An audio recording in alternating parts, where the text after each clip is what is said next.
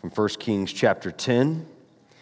We'll continue our work through this book. You know, I often watch business networks trying to keep up with what's going on in the marketplace.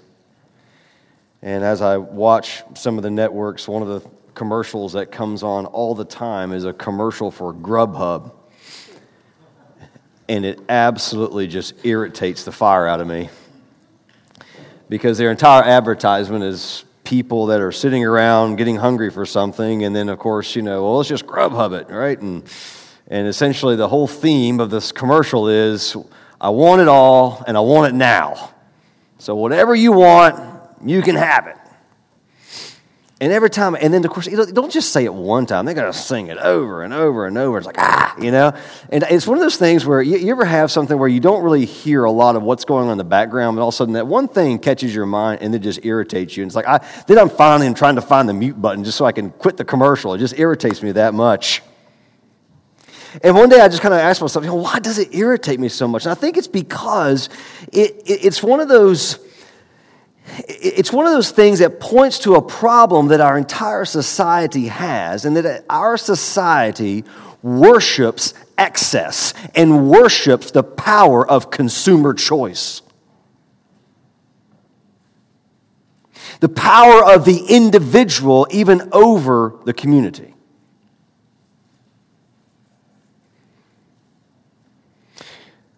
It speaks about how much our society worships excess. I mean, the Federal Reserve posting numbers in March that our society is $1.04 trillion in credit card debt and continues to grow.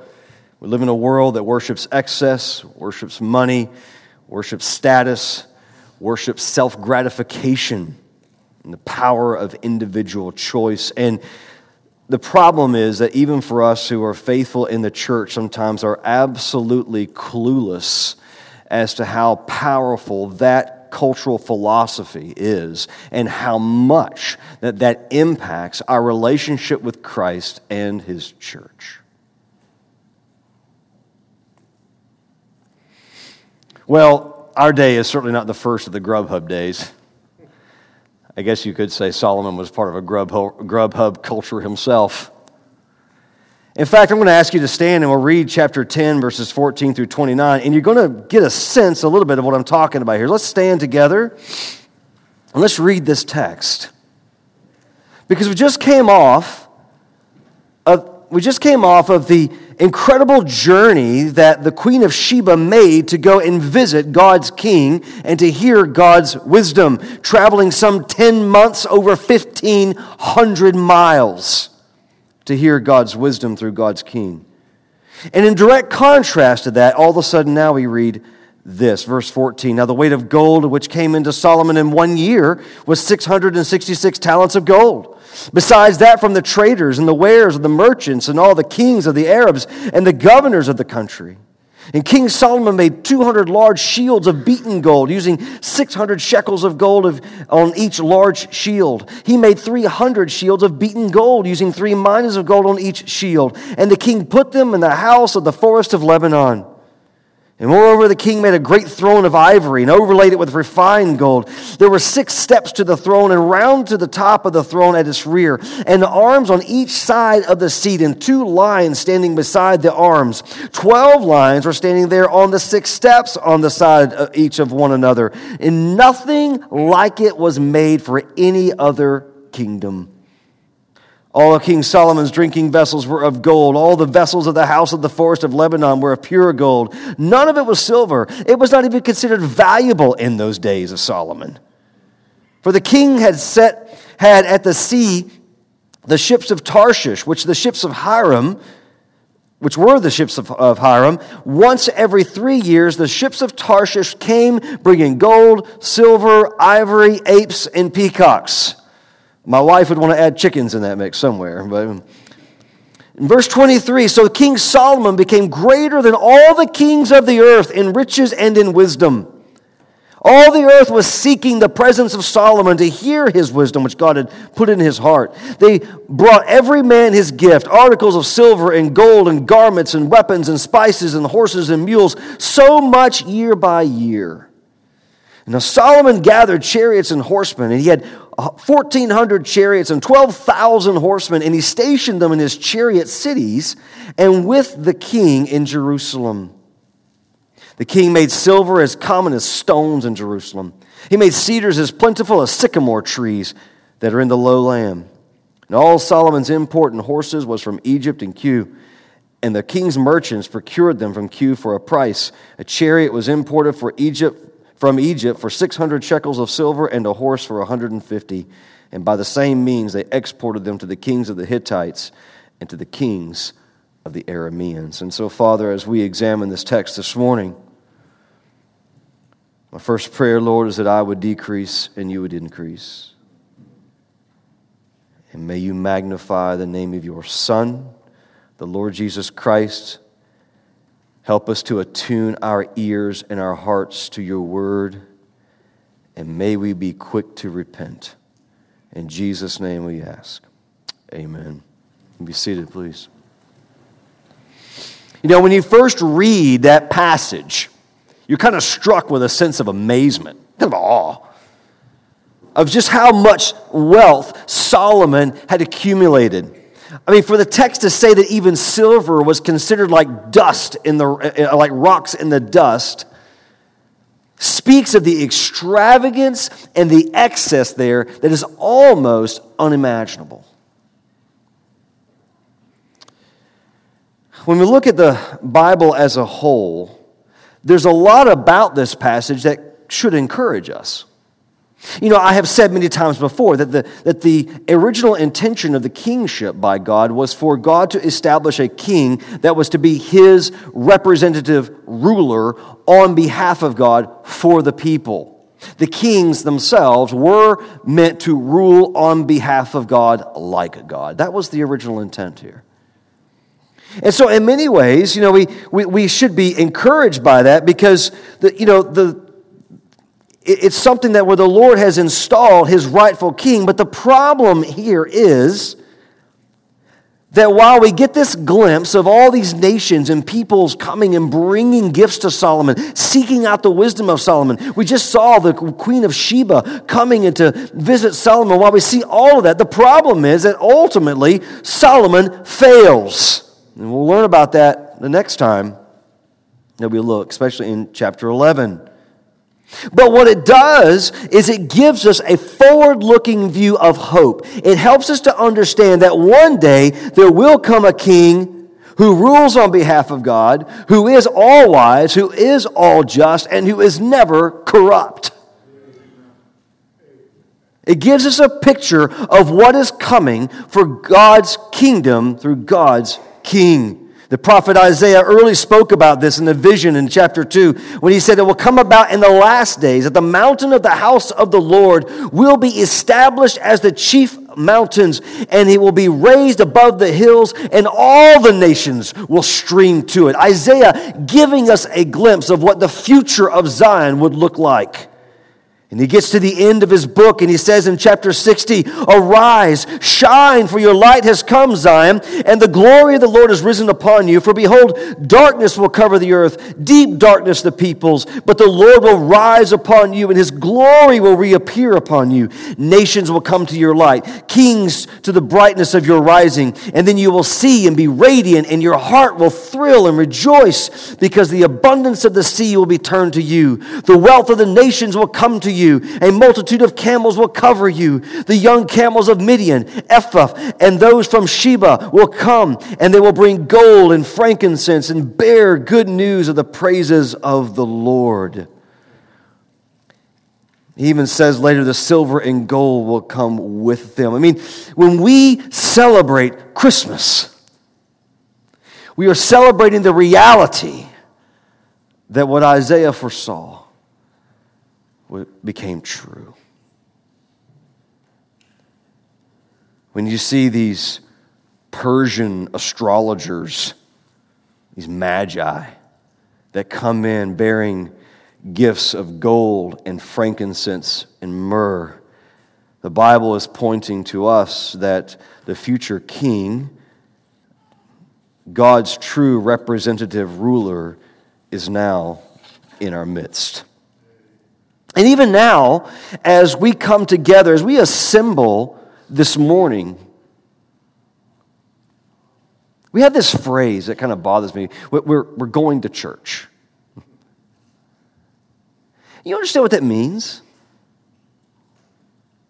When we assemble here, when God's people actually assemble together, according to Hebrews chapter 12, we have assembled at Mount Zion to the city of the living God,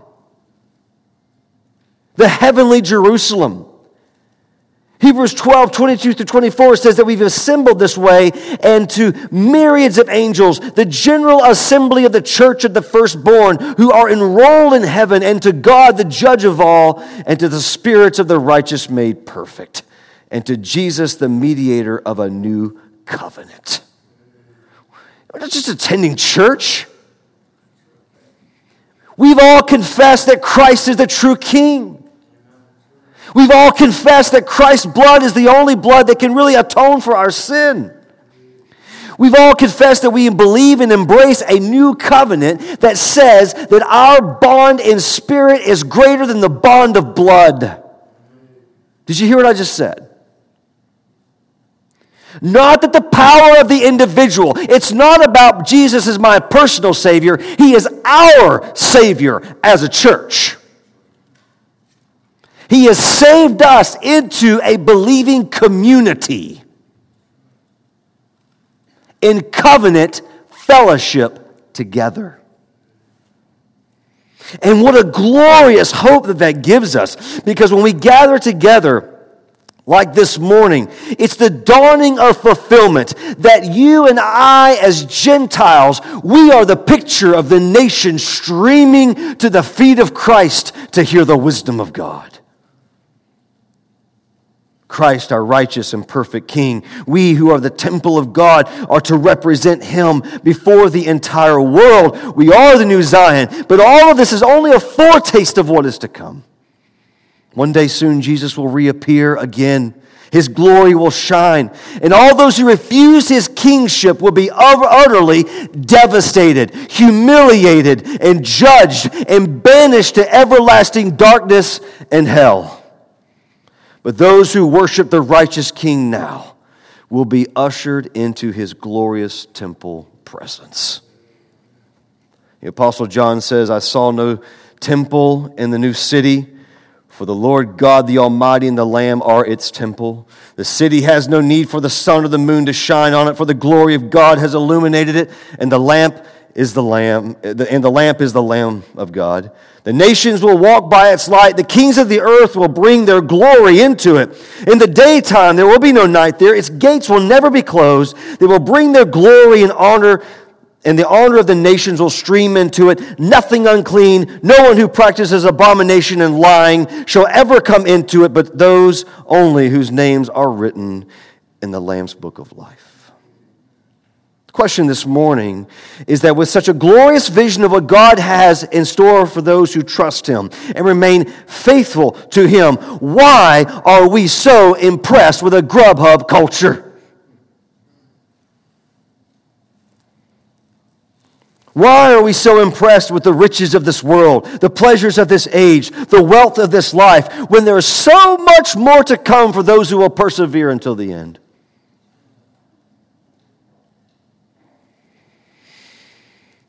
It's something that we need to consider this morning as we look at this passage with Solomon. Because the real question for us here is, how should we view Solomon's wealth? Is this a good thing? Is the writer of Kings depicting to us something here that we should be impressed with, or something that we should be concerned about? You know, upon the initial reading, like I said, your first response is, wow. I mean, there's probably no telling how many daily passes or tickets they were selling to the House of the Cedars of Lebanon to get a tour of the Golden Shields, right? I mean, you can imagine this was something that was a sight to see.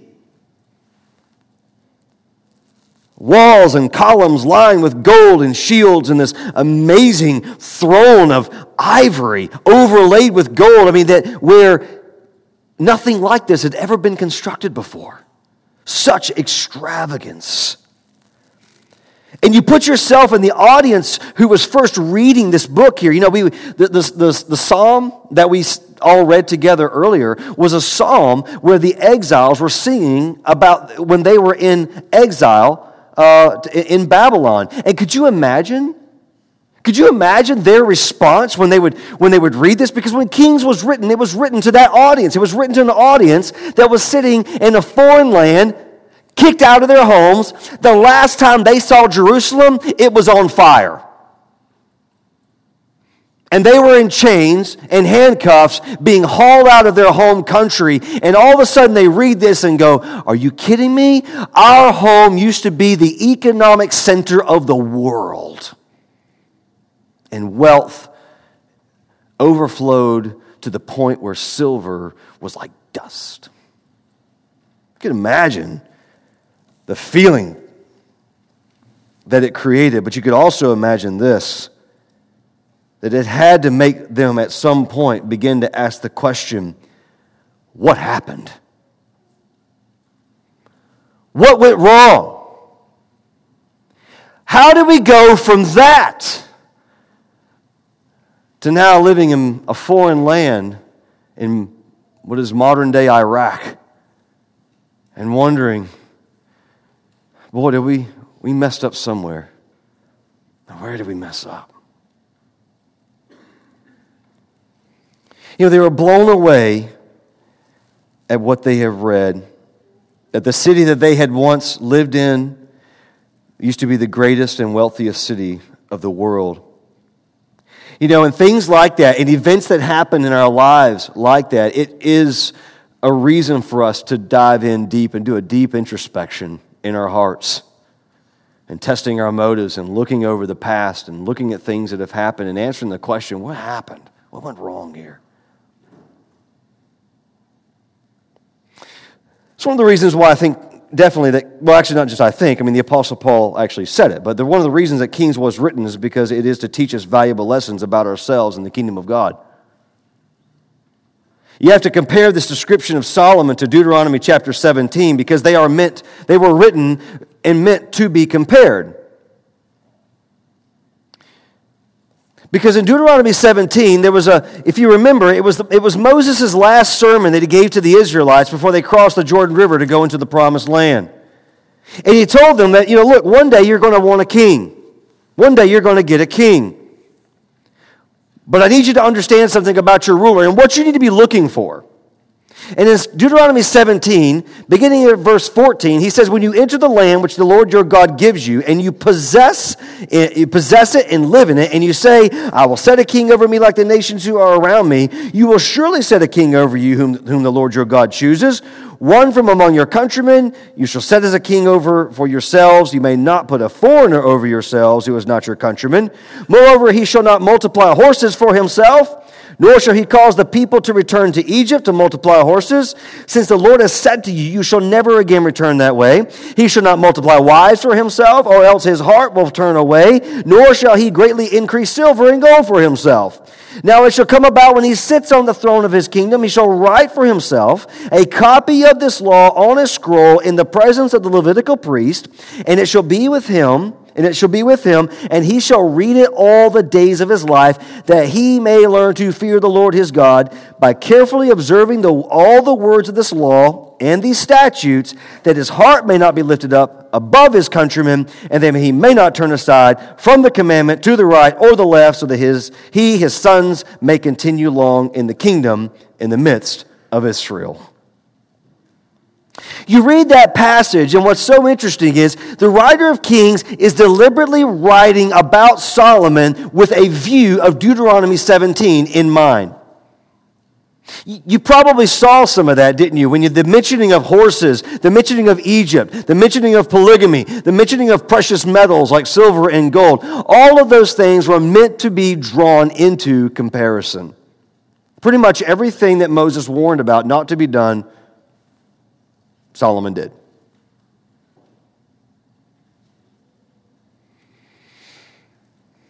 Moses warned about this, and Solomon seemed to almost just completely ignore it. Solomon went so far as he was an arms dealer. Did you notice that? He was buying military weapons and horses, chariots, other equipment and things, and he was trading arms between Syria and Egypt and all these nations, which, by the way, curiously, those nations to which he was selling those arms to came back later and attacked them. Some people never learn, right? Seen that in our own history.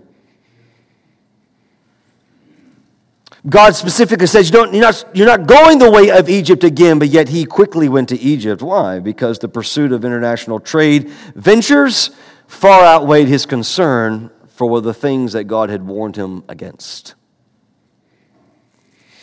Solomon was a major figure in the international marketplace. I don't know if you caught that in the text of 1 Kings, but he had so much military equipment, he even had what they called chariot cities, military bases. It takes an enormous amount of money, especially in the ancient world, to fund a standing army. And it shows it's a showcase of just lavish, unprecedented wealth. At some point, Solomon went from building God's kingdom to building his own. Did you hear that? At some point, there was a shift. There was a shift from where Solomon was all about the temple and the kingdom of God to where all of a sudden it became about Solomon and his house. We got a glimpse of that in chapter 7 when we learned that of all the square footage of the buildings that were built, Solomon's personal buildings and residence was 75% larger than the temple square footage. And by the time Solomon was done with the construction, anybody who was approaching the Temple Mount couldn't even see the temple. The first thing they saw was Solomon's house. Solomon's wisdom to acquire wealth eventually turned and became a wrong use of it. The blessing of God he made into a curse. Money was pouring in. Solomon controlled the king's highway. He collected tolls. He was a leader in international trade. He had partnered with Hiram, king of Tyre, for his sea merchants and ships. And basically, Solomon was the guy that everybody in the world wanted to do business with. And as I said before, he was the center of the economic universe. Solomon may have built it by the hand of God, but what we learn in 1 Kings later is that Solomon couldn't handle it. And what Solomon had amassed was a huge problem. And it's something, though, that was clearly told. Moses completely called this out way ahead of time. Did you notice that in verses 17 and 20 of Deuteronomy 17? He said he shall not multiply wives for himself, or his heart will turn away, nor shall he greatly increase silver and gold for himself. And then in verse 20 he says that his heart may not be lifted up above his countrymen. Why? Because there's two things that do go together. They're what they're called the twins: ego and money. Pride and money are inseparable twins. Heart and pride, the accumulation of treasure, things, and money and stuff will always work to draw your heart away and exalt your ego. You know, the thing about it is it probably was something at some point that Solomon felt like he had under control. Any of us ever felt that way before? Oh, I got this. Problem is, a lot of the things that we think we got, it got us. That's the problem. Terrible grammar, but you get my point. But here's what I want you to miss. Deuteronomy 17 and 1 Kings chapter 10 is a reminder of this, that God knows your heart better than you do. God knows your heart better than you know your heart. God knows your weaknesses. God knows your temptations. God knows exactly what will draw you away more than you are aware of it. It's kind of like being a parent and your child doesn't understand the rule of why you must look both ways before you cross the road. But what they don't understand, you are giving them and is designed for their protection.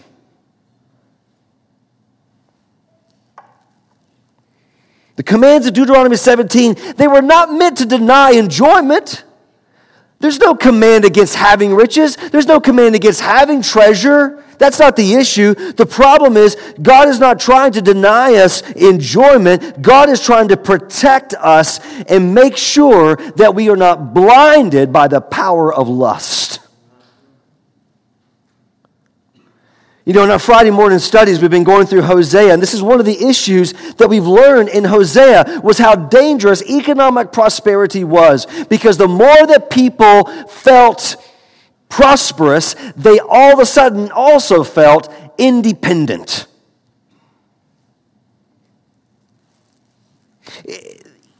The more that you have, the problem is the less dependent you become or feel upon God. And everybody's there. This is not just a one-person this is not just an isolated group who faces this temptation. This is why the Bible has so much to be written and say about the issue of money. Because it's a universal temptation. Money and pride go hand in hand. And when we have more than we need, it swells our pride. We're tempted to view ourselves as better than others and those who have less than us as inferior. That's a temptation. We become less dependent upon the Lord, and when that happens, the tendency is for our heart to drift. You know, it's kind of like when you're in the midst of a storm in life and you're dependent on the Lord, it's like driving in the rain. You know, when it's raining hard, man, you're focused like a laser beam, trying to look and the wipers just get more annoying, right? But you're really looking at that road, trying to make sure you see every obstacle in front of you. But also, when the rain quits, the traffic lightens up. It's easy to become what? Distracted in the car, doing something you shouldn't be doing, looking at the phone or texting or something. I pray we're not doing that anymore. Or we're looking at sites or whatever. And when we start doing that kind of stuff, what begins to happen? We start to swerve. We drift away. And see, that's what happens here with the heart. The Bible doesn't condemn the wealth, but it does issue a magnitude of warnings about it because the Lord knows what happens to our heart. He knows what happens to our ego when we have more than we need. It's a universal problem. Everyone faces the same temptation. In fact, the warning that God gave to Israel there is to the king right there is also a warning that's similar to what he gave to Israel back in Deuteronomy chapter 8. Listen to this very, very carefully. Deuteronomy 8:11, beware that you do not forget the Lord your God by not keeping his commandments or his ordinances or his statutes, which I'm commanding you today. Otherwise, when you've eaten and are satisfied, you've built good houses, lived in them, when your herds and your flocks multiply, your silver and your gold multiplies, and all that you have multiplies, then your heart will become proud. And you will forget the Lord your God who brought you out from the land of Egypt in the house of slavery. Interesting, skipping to verse 16, he says, in the wilderness, God, he fed you with manna, which your fathers did not know, that he might humble you and he might test you to do good for you in the end. Otherwise, you might say in your heart, my power and the strength of my hand has made me this wealth. You see? You see, the Lord even said, look, the temptation that every one of you are going to face is that when you cross over that land, when the wars are over, when the Canaanites are defeated, when your homes are built, when the vineyards are producing well, when everything in life goes well, the tendency that we all have in our pursuit of God is to take our foot off the gas.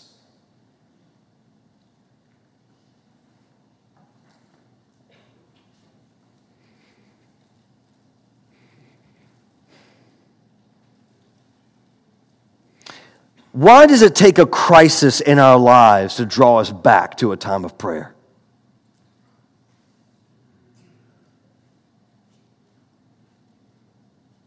Think about that for just a moment. Why is it that all of a sudden, when something catastrophic or something, a crisis happens or something goes on in your life, all of a sudden, what's the first thing we decide to try to do? Pray. The problem is that when things go well in our life, we get this independent spirit.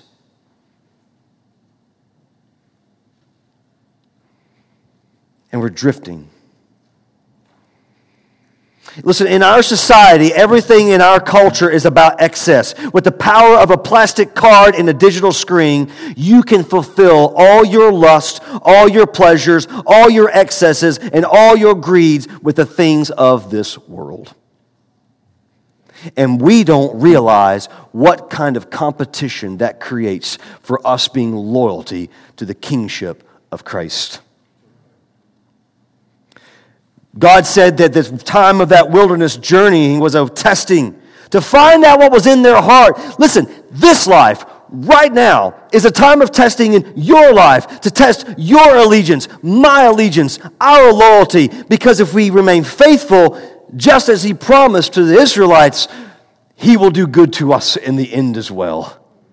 The problem is we've been Grubhubbed.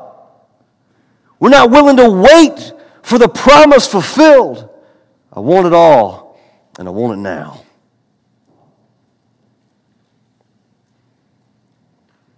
You know, going back to 1 Kings there and looking back at the top of that passage and beginning in verses 14 through 22, you know, when we read that, Solomon, the amount of wealth that he brought in was absolutely staggering.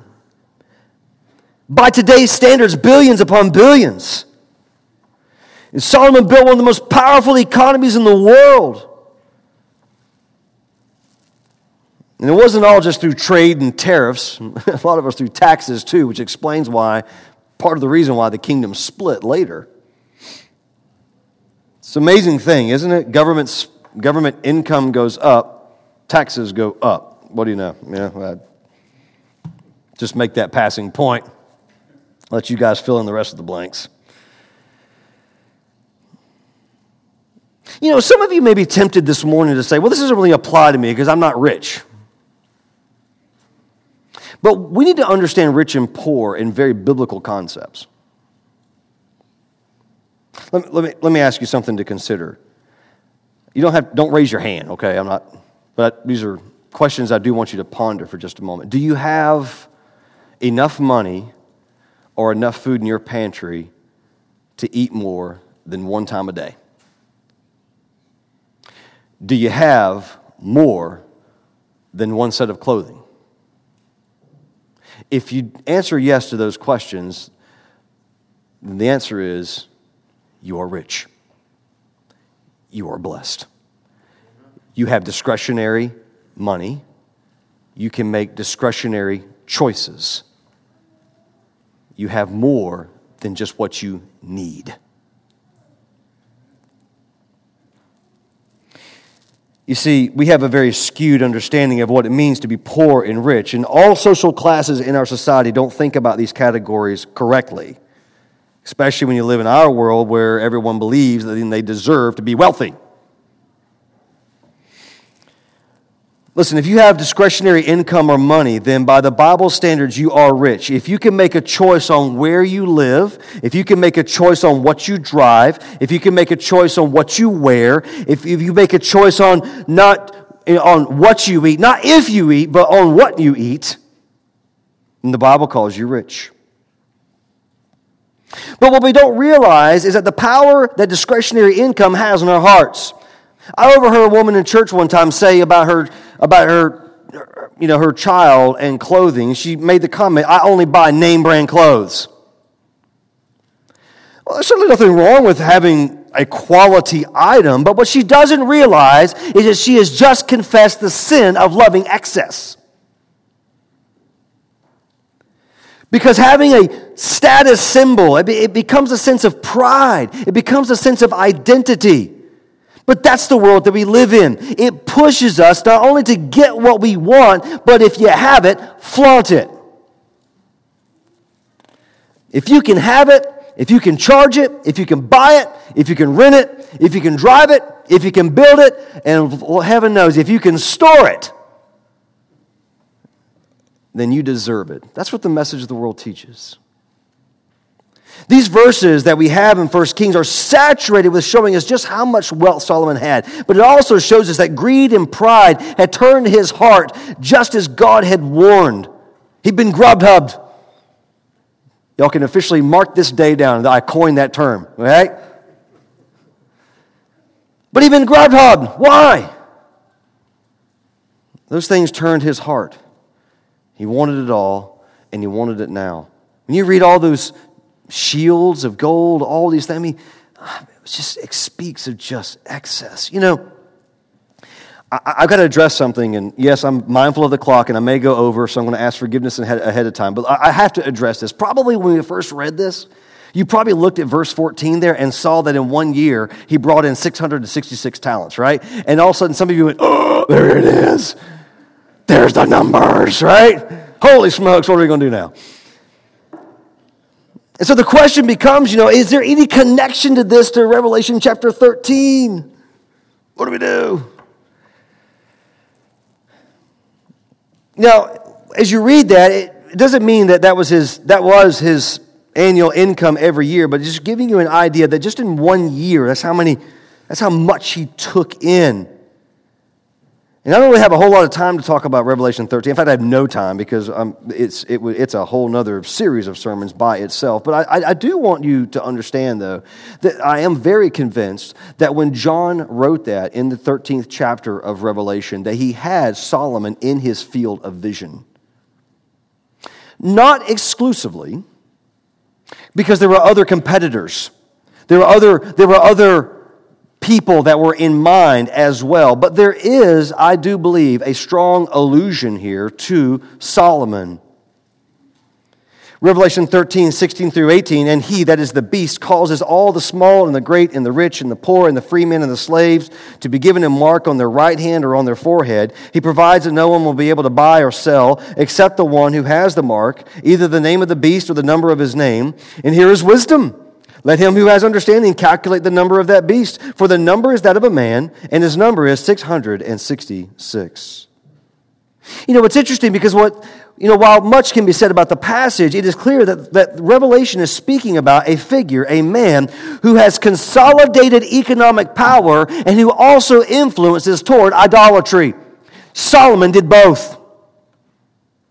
Solomon ended up apostatizing and building shrines and altars to the wives of his, to the gods of his foreign wives, and plummeted the entire nation towards a pathway towards idolatry.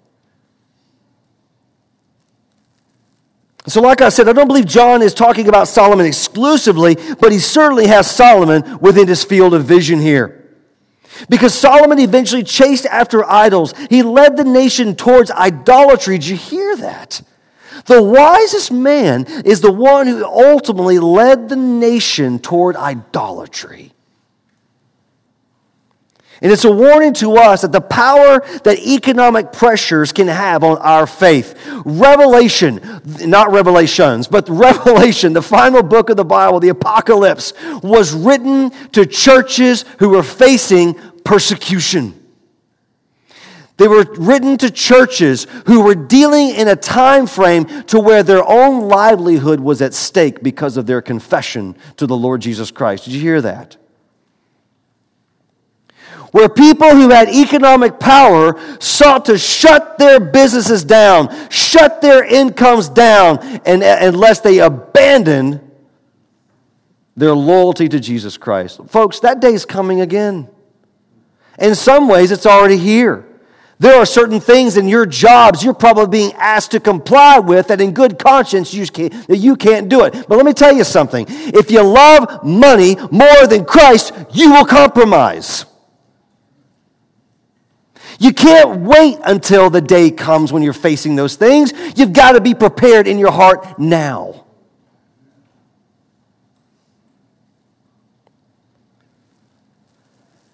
Churches back then were making decisions on whether to follow Christ or compromise.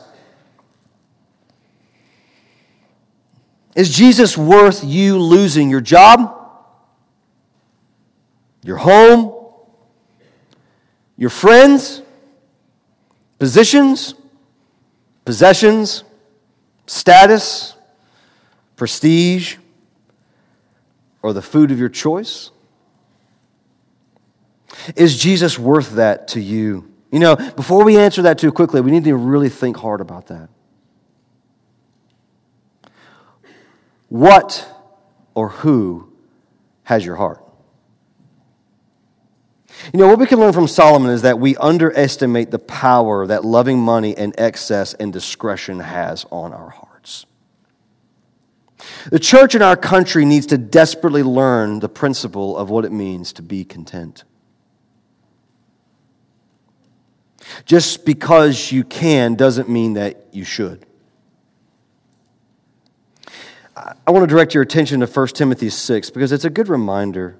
It'll be on the screen, but I want you to look at this. Paul says in writing to Timothy in verse 7, we've brought nothing into this world, so we cannot take anything out of it either. Notice verse 8, if we have food and covering, with these we shall be content. But those who want to get rich fall into temptation and a snare and many foolish and harmful desires which plunge men into ruin and destruction. For the love of money is a root of all sorts of evil, and some by longing for it have wandered away from the faith and pierced themselves with many griefs. Ask yourself this question: would I be content with just food and clothing? Sadly, probably a lot of us are not.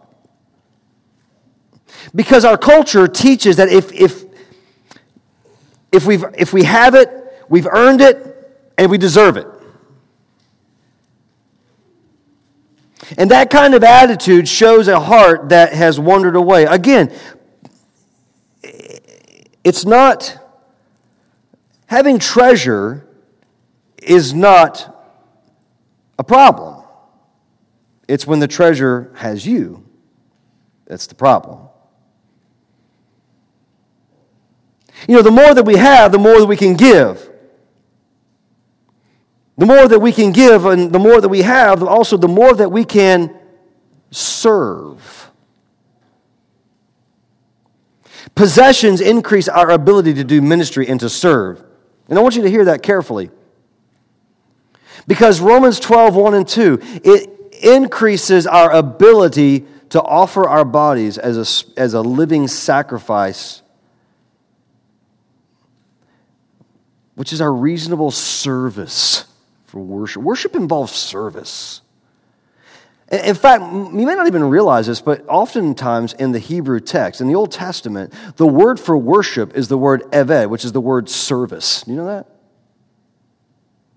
To serve is to worship. The more we have, the more we can serve.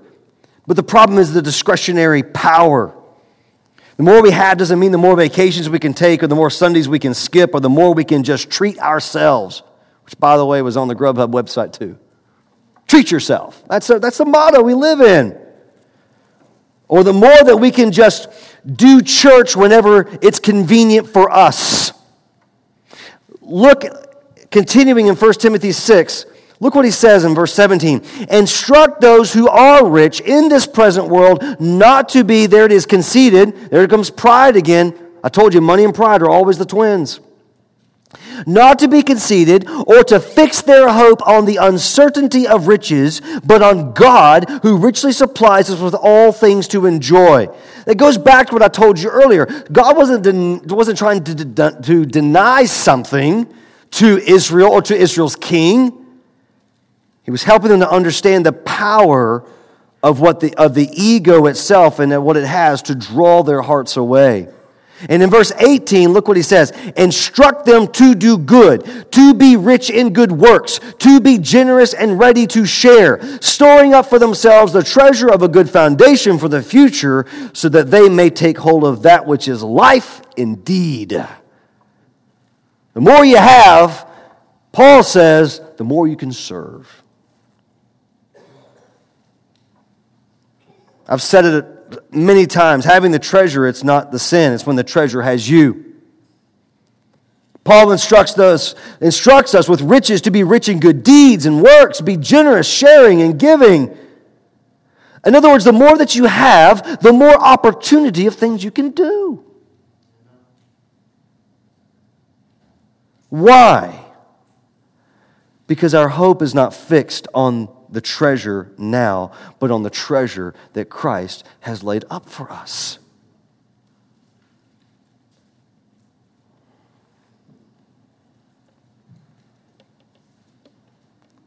I mean, people are fine with not serving in the church, but man, they'll cross 1,000 miles if they learn they can make a quick buck.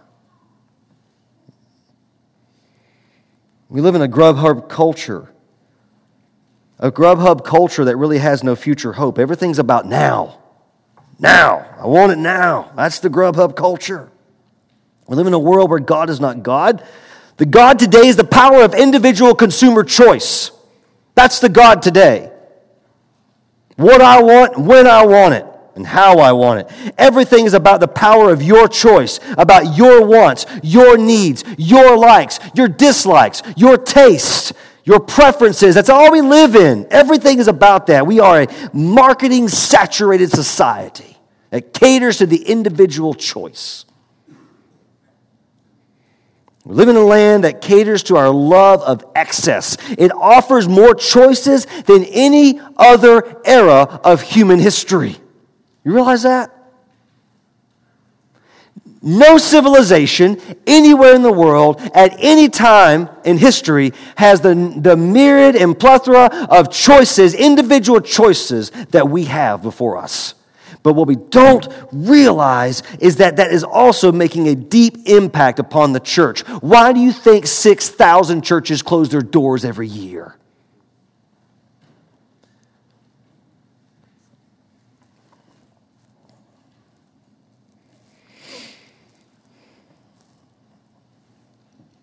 You know, even the way we view church becomes a matter of individual choice. Rather than serving the church, or the church becomes about serving me. You know, it's all about the music that I like, the ministries that I like, the preaching that I like. You know, everything becomes now a matter of personal preference. We bring a consumeristic mindset and mentality into the local church. Not about doctrinal issues or not about major, hills on which to die. But instead, we become petty and bickering over small things that ultimately are about preferential choice, not about the kingdom of God. People choose churches over fleshly items. Well, it's not the music, or this doesn't this. I mean, all these little small things, right? Listen, we don't realize that the power of living in the land of excess and the power of consumer choice, what it means to us and what it's doing to even us as we think through things like a covenant community of believers who are bound together in covenant oath by the blood of Christ. Let me ask you something. Are you serving the church, or are you trying to make the church serve you? Apathy in churches is related to this problem. Not being desperately dependent upon the Lord. Many people are attracted to Jesus. Do you hear me? Many people are attracted to Jesus. They like the idea of Jesus. They like the principles that he teaches. They think it's good for their kids. It's good for them to aspire to be like Jesus. And Jesus had many crowds and people that were following him because they were attracted to him. But he only had a handful that actually followed him. You can be attracted to Jesus and not a follower of Christ.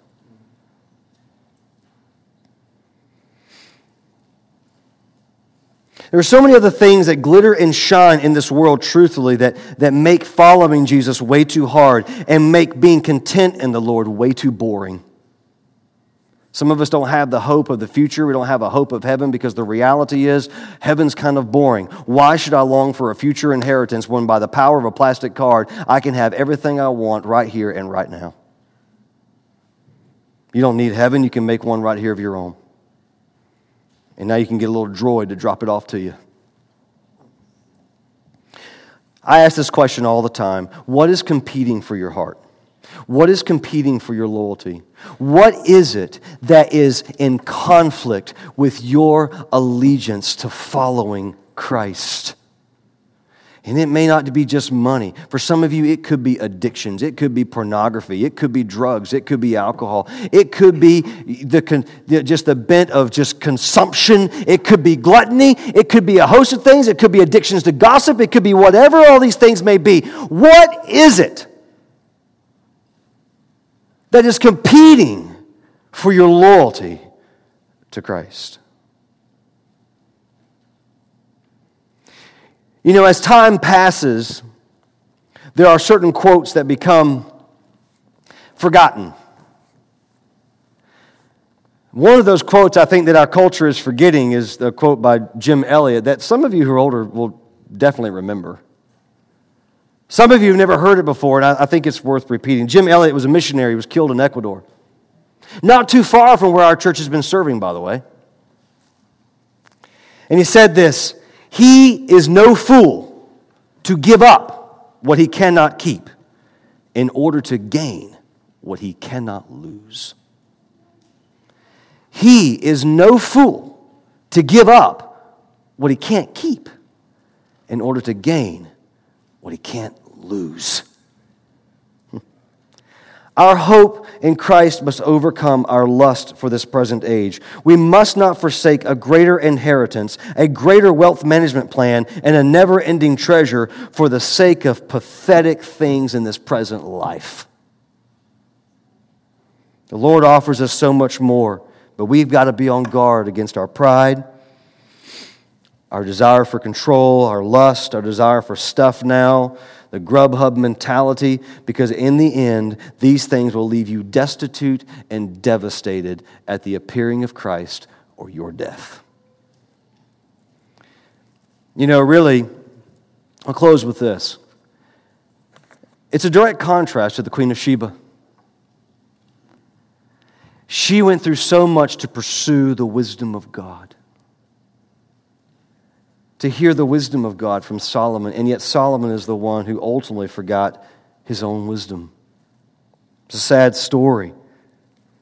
Solomon's discernment faded as the lust of his excess blinded his spiritual eyes. And I want to say this to you. As a church, when you go to our website, you can read this statement. Our church's purpose says to delight in the will and the ways of Christ and to lead others to do the same. When you became a member of Covenant Baptist Church, one of the things that we stated and said is that our purpose is to delight in the will and the ways of Christ and to lead others to do the same. Here's my question for you. Do you delight in the will of Christ? A will that speaks of sacrifice. A will that speaks about delaying treasure. A will that speaks about service. Putting others before yourself. Or have you been conned by the Grubhub culture?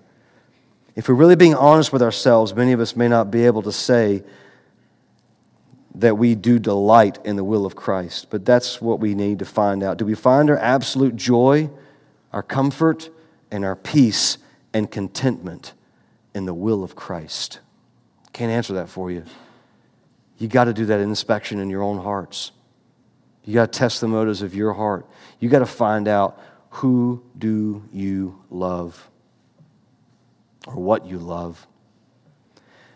And making sure that our security and that our identity is not in something or someone else, but that it is in Christ alone, who is our spiritual treasure.